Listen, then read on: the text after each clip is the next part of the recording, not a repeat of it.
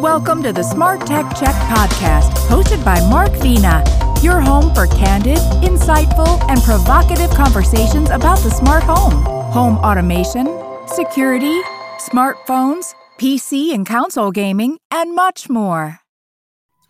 Hi, my name is Mark Vina, host of the Smart Tech Check podcast. Today is Thursday, December 22nd, 2022. Joining me for today's podcast are Stuart Walpin, who scribes for Popular Mechanics, AARP, Techlicious, Investopedia, and other fine publications. John Quinn, who writes for the New York Times, Smart Cities, and Tom's Guide. And Rob Pegoraro, who writes frequently on tech policy for Wirecutter, PC Magazine, and USA Today. Folks, how are each of you doing today? And are you all ready for the holidays? No. Very good. Still some wrapping to do. So you're not into the whole virtual gift card. That's how I kind of weasel out of that activity. I could do it right at the last second. I'll sometimes jazz it up, but maybe a different type of online gift card. But I don't know. Maybe I'm just maybe I'm Ebenezer Scrooge when it comes to being creative around gifts. I like that panic of being in the store. The last minute, the last day panic. I like that. You like that? Well, yeah. Everybody's got their thing. Well, let me. I'm gonna have to bring up the slides here, and here we go. Here, this is gonna be a fun. I'm preparing the audience. This is gonna be a fun discussion because we really haven't talked about our hero. I'm sure, John, you've gone to his. What a flattering picture you picked of Moscow. I'm sure you've been to his Christmas party. And you got to tell us about that, maybe on a different podcast. But here's the question I got to ask you guys, because so much has happened over the last 4 or 5 weeks with these Twitter files. Before we get into the Twitter file stuff, the substance of that itself, you're 3 esteemed journalists. I respect and trust all of you. I guarantee you I won't delete that from the recorded version of the podcast. Why isn't the Twitter files as a topic getting more traction? Just to report on it. I mean, now, again, I don't think you guys have been shy. Rob, I've seen your tweets on Twitter about this, but not talking about yourselves. But why is the media? And I'll start with Stuart, seeming to not want to be. It's not really interested in this topic. They're interested in Elon Musk's shenanigans. So-called shenanigans with his online polls, where they should stick around as a CEO or not. But what isn't this topic relevant? What the Twitter stuff is kind of the files are leading up to? I'm the wrong person to start with because I'm happy to chime in. As you're token Washingtonian here. What's that? No, let's start with Stuart. Then we'll lean into the other guys. I simply couldn't care less. I think the last time I was on Twitter was for Paul McCartney's 80th birthday, and I just wanted to see the birthday wishes to Paul. I just find Twitter such a toilet bowl of communication. It's like turning on the radio and get every talk radio station at once. It's populated by largely unfiltered, largely uninformed narcissists who write texts that lack context, nuance, or empathy. And I just find it perfect for this short attention span, violent, shoot first, ask questions later, look at me society. I've just had enough of it. I've just had enough of it. So the question for me is why people aren't caring more about the Twitter files. It's like, why should we care? It's a private company. They can do whatever they want, and they don't need to be transparent, as Musk has clearly shown. They can do whatever. They're not a government agency. So how they do things in the background, I just don't see why this is I don't understand why Meghan and Harry are of such great interest, but it's just, I couldn't care about it. Okay. So Stuart, I'll chalk you up in the department that the coziness between, let's say the FBI and Twitter before the company went, they were purchased, but all that activity is before they went private. They still are a private company, but they were a publicly traded stock. Mm-hmm. I'm surprised that, and maybe John, because you've written for the New York Times, if the New York Times, the FBI, and by the way, I know that the government goes to newspapers all the time when there's sensitive information, there's stories that might put people at risk, but most of the time it's an adversarial relationship. I mean, I reflect on a specific story back, and Rob, you'll know about this story, when the New York Times was going to run a story on the morning of the day of the speech that Kennedy was going to give during the Cuban Missile Crisis, essentially articulating, why they were going to put a quarantine and history. We all know what happened there.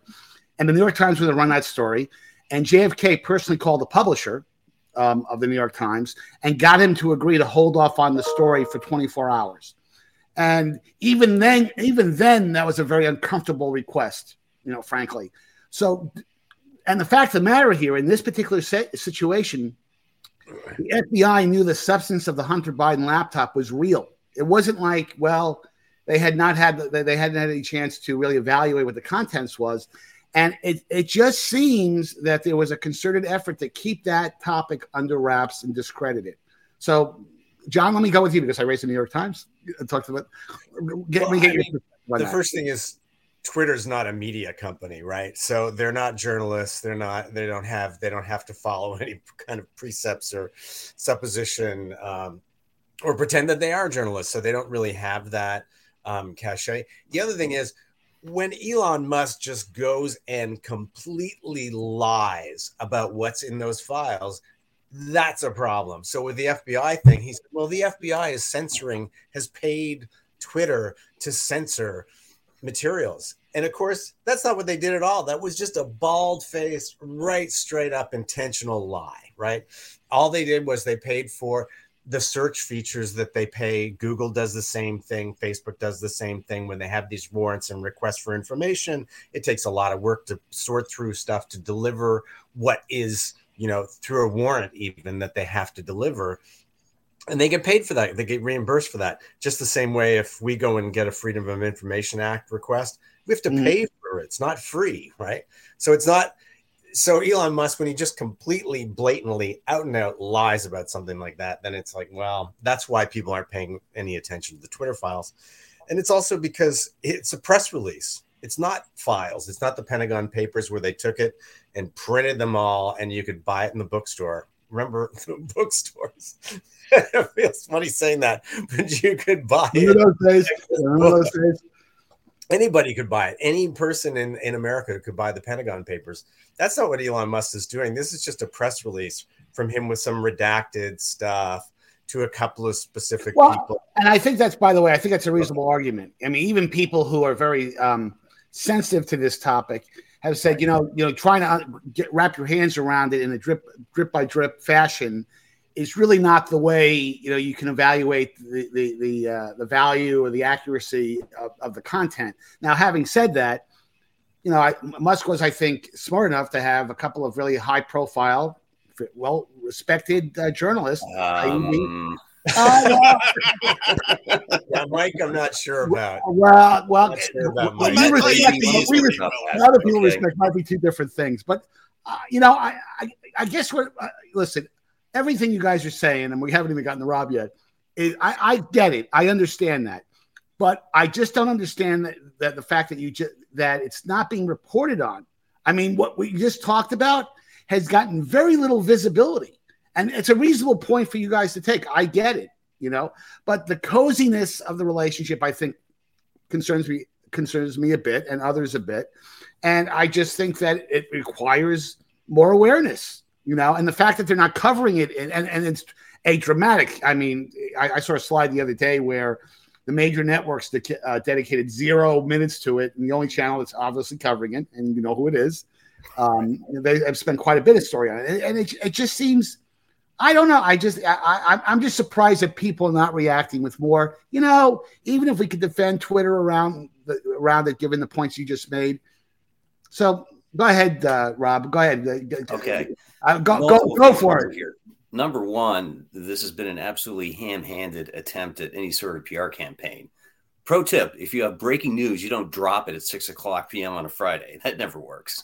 Mm-hmm. Number two, there hasn't actually been a whole lot of news. I have read every one of these threads. And by the way, a 60-tweet Twitter thread is itself not gripping reading for normal people. Normal people won't go more than 5 tweets in a thread. Right. The first bunch, the Hunter Biden laptop, we know it was a panicked reaction we know everyone was looking for more Russian hack and leak operations because that's what they did in 2016. Everyone was saying, watch out for it, watch out for it. And the Trump administration deciding, the campaign deciding to have Rudy Giuliani, who had already torched his reputation, be the herald of this, that didn't help at all. I thought it was bogus. Number three, Twitter realized in real time pretty much that they screwed up. The next day, they reversed it. They spent pretty much every day since apologizing for it. So there's no news there. And yeah, the subsequent ones, yeah, there's not a whole lot we didn't already know. A lot of it is devoid of context. And the presentation struck me, the whole notion that Twitter was being unfair to President Trump after January 6th is offensive to me as a Washingtonian who heard the sound of pretty much every police siren in the DC area heading into the city on that day. He was not just any user, not just any president. It was unprecedented. Of course, they were scrambling. And even in what they have posted, you can see that the trust and safety professionals were trying to puzzle this out. Is this actually really election disinformation? What's going on? As for coziness between the FBI and Twitter, I don't know about that. You can argue. Oh, come on, Rob. At least concede that. Any government agency be suggesting, here's a list of accounts we want you to check out? But by and large, they don't accept most. I don't know if you can see this. This is Twitter's transparency report. Demands for account removal. The compliance rate in the U.S. from July to December of 2021, 40.6%. So the government is striking out most of the time, which, of course, is nowhere in that thread. The most recent one, alleging that Twitter has been soft on U.S. government propaganda accounts targeted towards the Middle East, that had some actual news. It was also the only one involving someone who's done real investigative journalism relatively recently, Lee Fang of The Intercept. That had some interesting stuff. Plus, you can read it on the Intercept site as an actual story, start to finish.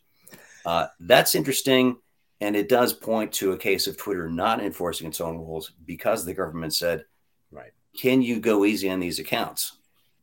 But by and large, yeah, far less informative than the breathless narration of some of this, much less Musk's deeply dishonest characterization of it. And the other factor, of course, perhaps we're a little more focused on what Musk is doing to Twitter right now, which is flying the plane into the side of a mountain.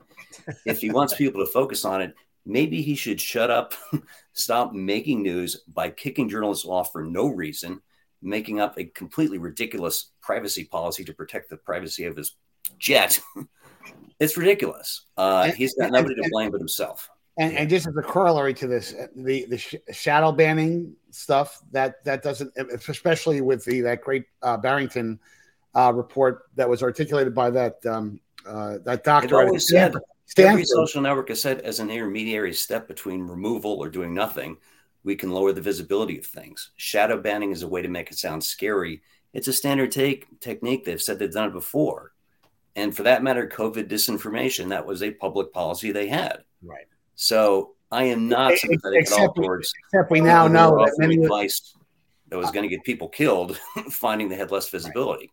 But except we now know that some of the provisions of the policies that the U.S. government put in place during COVID are getting, and I'm being charitable when I say this, are getting second looks.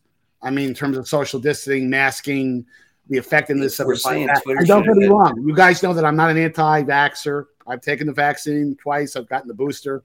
I'm not one of those type of folks. But it sounds like scientific debate in that particular case was if not suppressed, was certainly muted in a very, and I think that's reason for concern. You know, I think on a much larger issue, I think the issue with Twitter and all of social media is that it's an undefined, as yet undefined media. It doesn't fit into any of the round or square block. And as a result, there are no common rules, accepted rules of the road that have, the way journalism developed over time and the way that schools have been built out of how to cover a story and get there are just no rules of the road for social media. And as a result, everybody's playing the ball as it lies. And as a result, we can have all of these conversations, but until either the industry itself, which often happens, and they come to some sort of rules of the road for themselves, or the government introduces some degree of regulation, either over the algorithm nature of the beast or the advertising. I mean, it was very funny. If you go back to the history of radio was sort of in this state in the early 1920s, and there was actually a suggested government law that would ban advertising from radio. So that's, I think, where we are with social media. Nobody knows what it is, and nobody knows how to define it, and nobody knows what the rules are. So, I wonder what happens if I agree with you 100%. There was also the specter that around the emergence of television in the late 40s, early 1950s, where there were government organizations that came, and by the way, it's been around, and I think it was called the Hays Commission, if I'm not mistaken, around motion pictures, where when a movie was being shot, they had experts on set telling you what you could say and what you couldn't say. Too naughty, you know. I know Rob wants that job, by the way. Yeah, same thing with video games. It took 13 years for the FCC to be created after the birth of radio. So these things it takes time to evolve for everybody to figure out what this beast is and how to tame it. And that, I think, that's a topic I think we can agree on, is that this is something, frankly, I mean, honestly, the whole argument, well, they can hide behind being a private company and they're not a classic news organization in the classic sense. That may all be true, but we all know, good, bad, or indifferent, that's where people are getting their news. They're getting it in large portion from Facebook. From Facebook and YouTube, yes, not Twitter. Twitter is in 4th or 5th place and probably declining given recent stats. It has never been anything on the the 4th or 5th slot. That still has it's enormous, still pretty high above like cable TV or whatever. Yeah, it's going to be dropping though. I mean, you can't link off of Twitter. I mean, the whole internet is about linking to things, and to have somebody say, you know what, I just bought this company, but I don't want you to link to Facebook. I mean, wow, the most childish thing he could have done. Didn't understand it at all. By the way, Elon Jet on Facebook. Now, what am I doing? I'm following that on Facebook. I never followed it before. You know, so. But guys, we're going to get to the next topic here because I had to talk about this because we haven't talked about it for some time. Right. I know, Rob, you're going to be heading to his he has another Christmas party going on in downtown Washington, which I'm sure you'll be at that Marriott in downtown Washington. But let's get to the next topic here because we could go on like this forever here. He was just in Austin, though, so I don't know how he's going to get to DC. Anyway.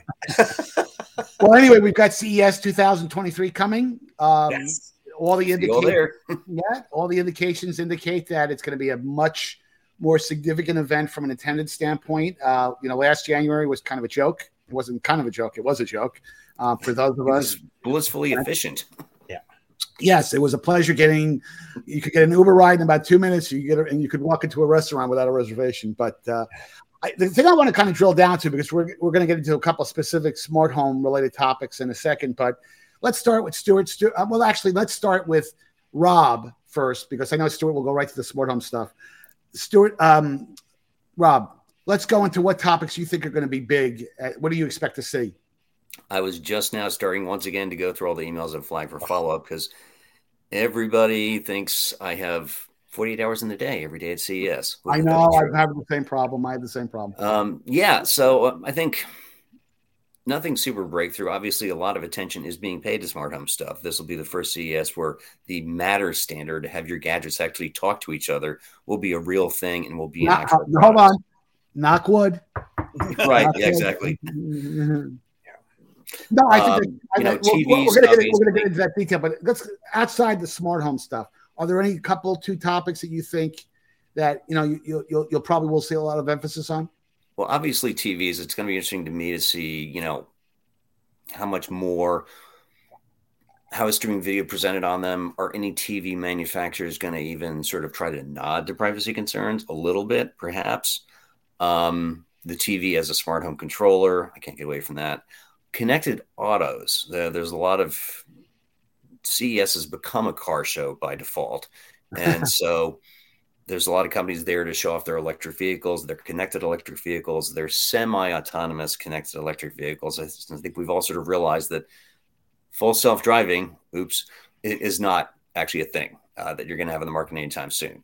but can you have the car drive itself in certain scenarios? To what extent can the car sort of personalize itself and bring you all these digital services, presumably for the benefit of your passengers while you're still actually paying attention to the road? Yeah, otherwise, a lot of it you're going to see. Last year, two of the most interesting things I saw, one of them was a self-driving tractor from John Deere, and the other was the exhibit from Sierra Space Company, which is building a winged cargo spacecraft to go to and from the International Space Station. CES contains multitudes, and as much as I like to whine about the annoying PR pitches and people who think that I have 48 hours in my day, there's a lot of neat stuff waiting.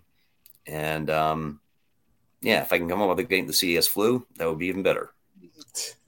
So, John, what is your technique for organizing meetings? Because I do I use Calendly, which is a popular app for third parties to be able to book meetings. Right. And I'm never smart enough to tell people on one day when I'm at CES, I'm going to be at the convention center. One day, this day, I'm going to be at so don't book meetings. In fact, what I should have done, and Rob, you're a lot smarter than me on a lot of topics. I should have. No, you are. For the most part, not about baseball, but for the most part, I should have really put like 30-minute buffers between each meeting, because as you know, if you're in one part of Vegas and you have to go to the other part of Vegas, it's an impossible task to get there in 5 or 10 minutes. It's a 30-minute, at least a 30-minute deal. So I didn't do that. And unfortunately, I'm going to, the number of steps I'm going to probably be putting in is going to be a big number. So John, outside that, the preparation for it, what kind of trends do you expect to see a lot of emphasis on? I actually seen the automotive stuff throttle back from a few years ago. I mean, it used to be that I could take rides in vehicles all over the place and demos, and I've got lots of video online of actual autonomous vehicles driving through Las Vegas with nobody in the front seat. And that's not going to be so much of a thing this year. They're not back up to full speed. They do have a new hall that will be almost completely full of mobility things. So in a sense, it's a big auto show, but actually physical stuff that you can do in a car, not so much anymore. And TVs have kind of stagnated. There's, micro LED is what the technology everybody's waiting for. And it's still astronomically expensive. As opposed to mini LEDs, which is a different thing. Right. So micro LED is still not going to really be there. A couple of people are also doing OLEDs, but that's not really new. So the TVs have kind of, and they're still smart TVs. They're not much smarter than they were last year. I think food, the appliance business will actually be stronger and more interesting there, just because of that surge from the pandemic. And we saw a lot of new devices and a lot of amalgamation of different technologies and single devices. So I think there'll be some interesting stuff in actually the food sector. At least I'm hoping there will be, because I like the samples. Of the free samples. Yep. Better than watching a TV screen. And as per your strategy, the number one thing is no booth appointments. Yes. I'm sorry, but that's just like not a thing. Yeah. I know. People are always like, well, make an appointment at your booth. You'll get there. They won't be ready. You'll be late. They'll be late. And the people that you want to meet won't be there. It's like, no, don't do that. Both you and Pecoraro are a lot smarter than I am for CEO. Too many years of practice. Yeah. Well, I mean, and this is like number 23 or 24 for me, in terms of my 25th in person. Oh, I don't even want to tell you what number it is. Let's put it that way. Stuart, John brought up the magic phrase for me, and we're going to get into this in a second when we talk about the smart home stuff. But home appliances intrigued me, especially kitchen appliances, the major kitchen appliances, and this whole promise of smart appliances that supposedly will make your life more efficient, much more productive, and more energy efficient. And I want to seize on that in a second, get your thoughts on that, because behind my virtual screen, I have a brand spanking new kitchen with an LG smart fridge and smart dishwasher and smart oven. And what blows me away, and I'm currently writing a piece on this, which I'll probably publish next week, is that other than the fact that these apps will let you know that I open the refrigerator door maybe 15 times during the day, and I can set the temperature remotely, which is, my couch is 22 feet away from my kitchen. It's still remarkably unproductive in terms of changing your behavior, particularly with washing clothes. and washing your dishes, which are, by the way, that's activity that you don't have to do right away. Most people don't have to wash their dishes immediately. They can postpone the cycle during a part of the day when, if you live in a state like California where the rates are lower at a particular time of day. But there is absolutely none of that connectivity in place yet. They talk about it, and I won't go into all the issues associated with it, but specific to that, do you have any thoughts on the whole appliance thing? Because the appliance category, I really like appliances, even though I am not Susie Homemaker. I think a lot of the technology in appliances is really, really fascinating. But the big difference between what they call brown goods, which are an old way of referring to appliances, and white goods are appliances, is that they all require human interaction, whereas other smart home devices require no human interaction at all. Things can go on and off by themselves. They don't require human beings to do anything. Whereas appliances all require you to put something in them or take something out of them. And so as a result, they're always going to be a different smart animal than security or locks or cameras or any of these things that do not require any hands-on by a human being. So that's always going to be the big difference between dumb and smart appliances. As far as I'm concerned, the best smart appliance application that I've seen is the cameras inside the refrigerator. So when you're out shopping, you can actually check to see what you're out of if you forgot to check. That I find helpful, even though I haven't bought one of those things yet. But I think the best thing about the smart appliances are not necessarily their intelligence, but you're right. The energy saving and the water savings in the washers and dryers and in the dishwashers have all really ratcheted up quite a bit over the last few years. It's really now quite likely that or possible to buy a far more efficient washing appliance than have ever been available before. And not only are they more water and power efficient, they do a better job because of the smarts built into them that could recognize what kind of clothing, how much detergent you need to put into them, and those sorts of things. So I don't think they've gotten smarter from a communications point of view because there isn't much that you can talk to your appliance about, but they've gotten much more efficient power-wise. I agree with that. I absolutely agree with that. And what I was kind of referring to is these apps being much more assertive, and that's a strong word, but I mean it, in terms of trying to change human behavior to cut down, and they're not there yet. And as long as you have to put clothes in the dishwasher, as long as you have to put food in the oven, as long as you have to take clothes things in the dishwasher, there's not much they can automate. Who among us? I mean, but Stuart did say he's not Susie Homemaker. He did say that. But I want to get into this last topic here because this is really important because I think you just got briefed on it, Stuart. So I'm going to probably let you tee off on this first.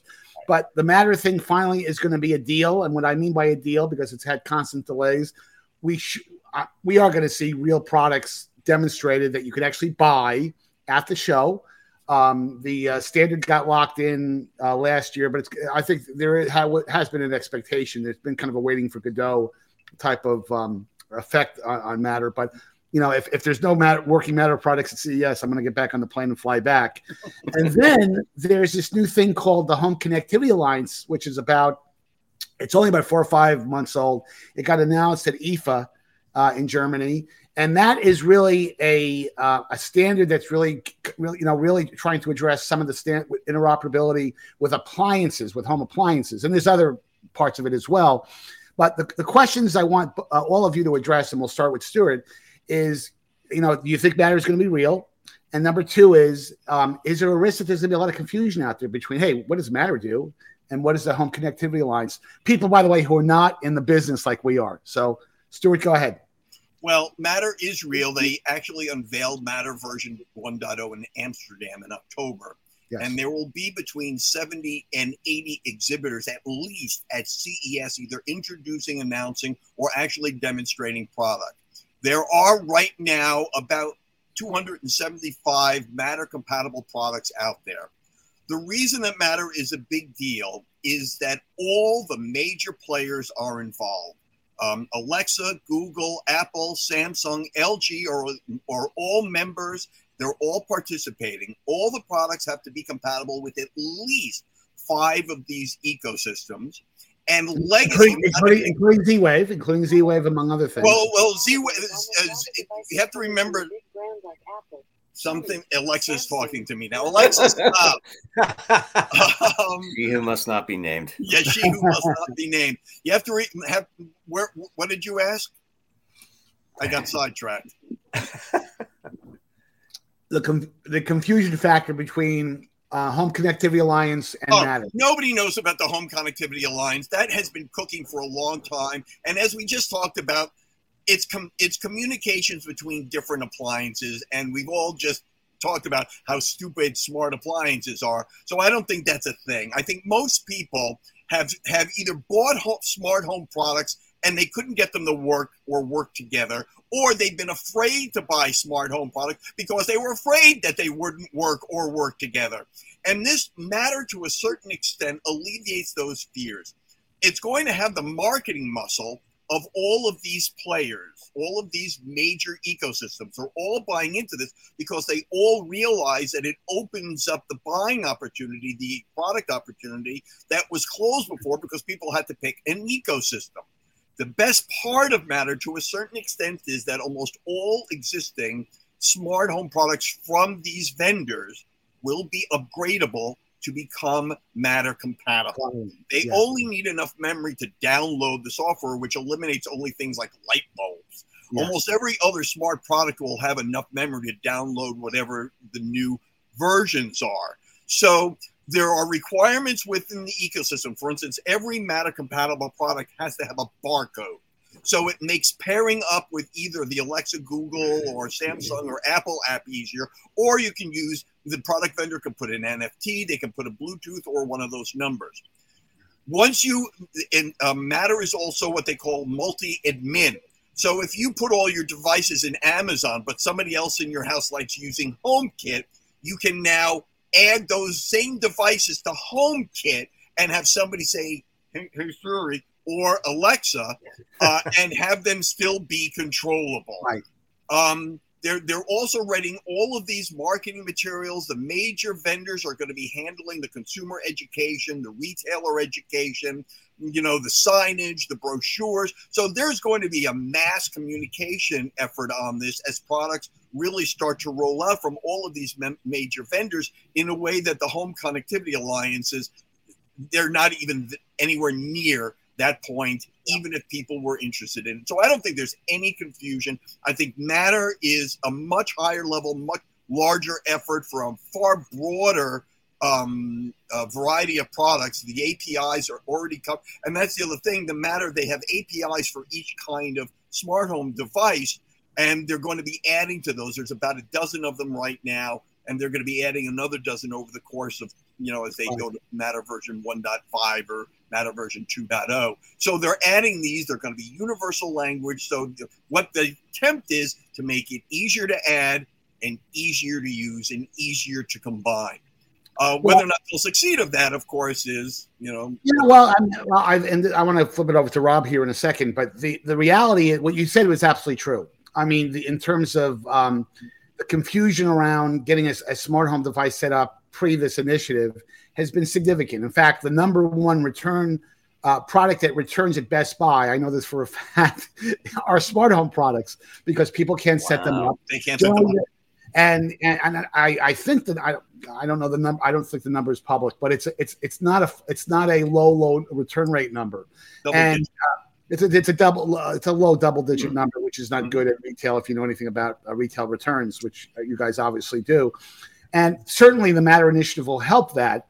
But Rob, the thing I want you to speak to is that while Matter, I think, is going to be significant, for Matter to work in an inoperable way across multiple platforms, there's going to be certain levels of baseline functionality and then other functionality that differentiates the product. And what my concern is about Matter has been over time, and we'll see how significant my concerns are if they're realized, is that you have to use the native app of a device to use a certain feature that was not part of the API for a category of devices. And Stuart, you're shaking your head, but I don't know if that's how true that's going to be. I get different answers when I ask different people that question. So, Rob, how is it supposed to work? Sorry? I'm sorry. I thought you were asking Rob. I'm asking Rob. I wanted a fact check. So is the case? Well, you have to remember that from what I understand is that the command, control, and connectivity are the universal languages in the API, and then the vendors can add whatever features or functionality that they want from there.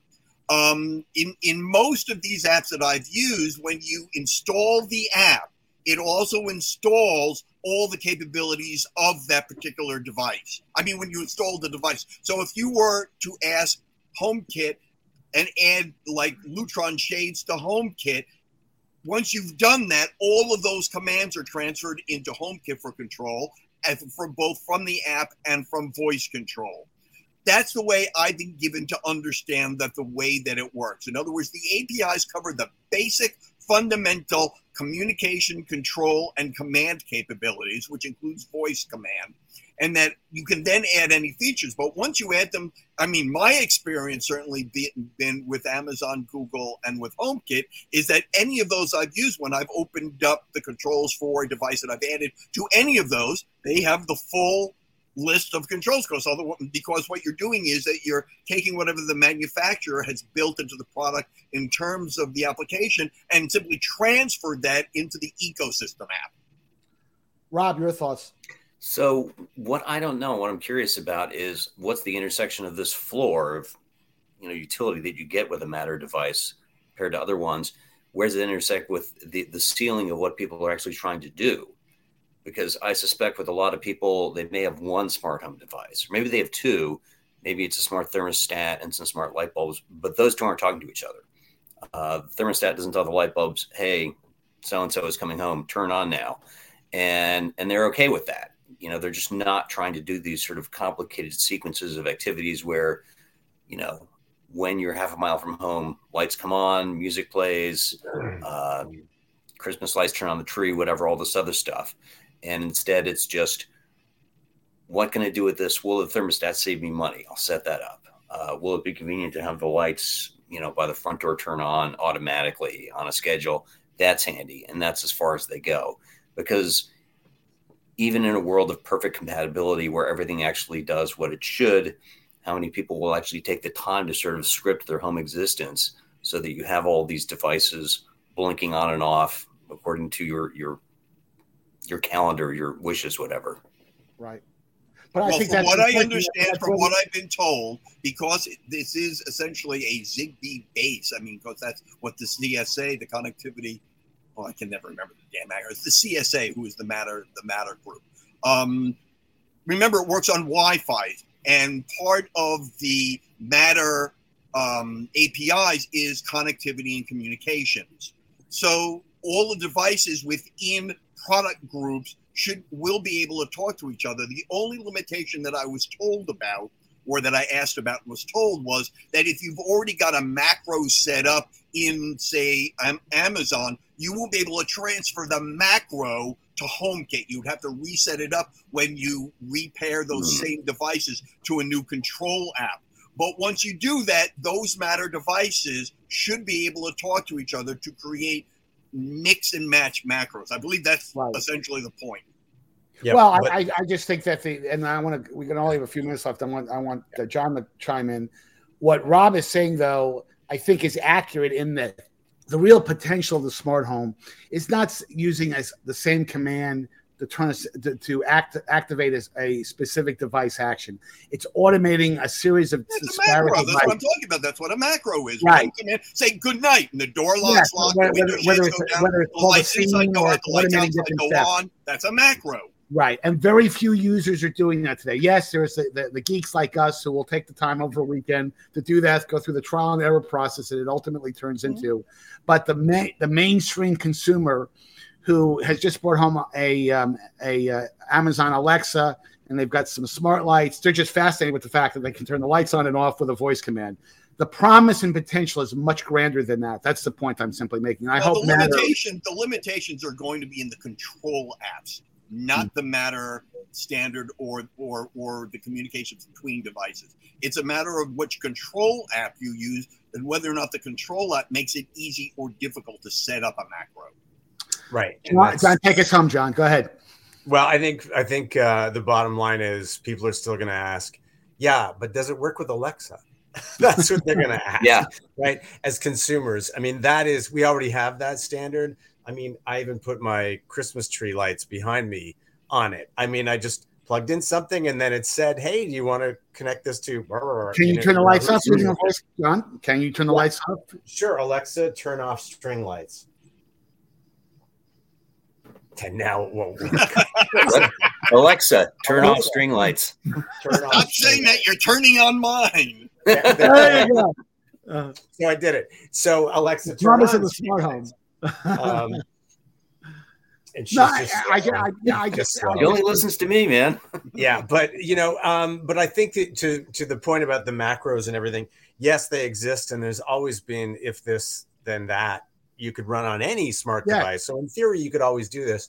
But I think what you need and what consumers really want is when you set up your front door lock and then the app says, oh, would you also like me to turn on the lights when you come in and it's after dusk? Right. And then you say, yeah, that's a great idea. And would you like me to play music on Pandora?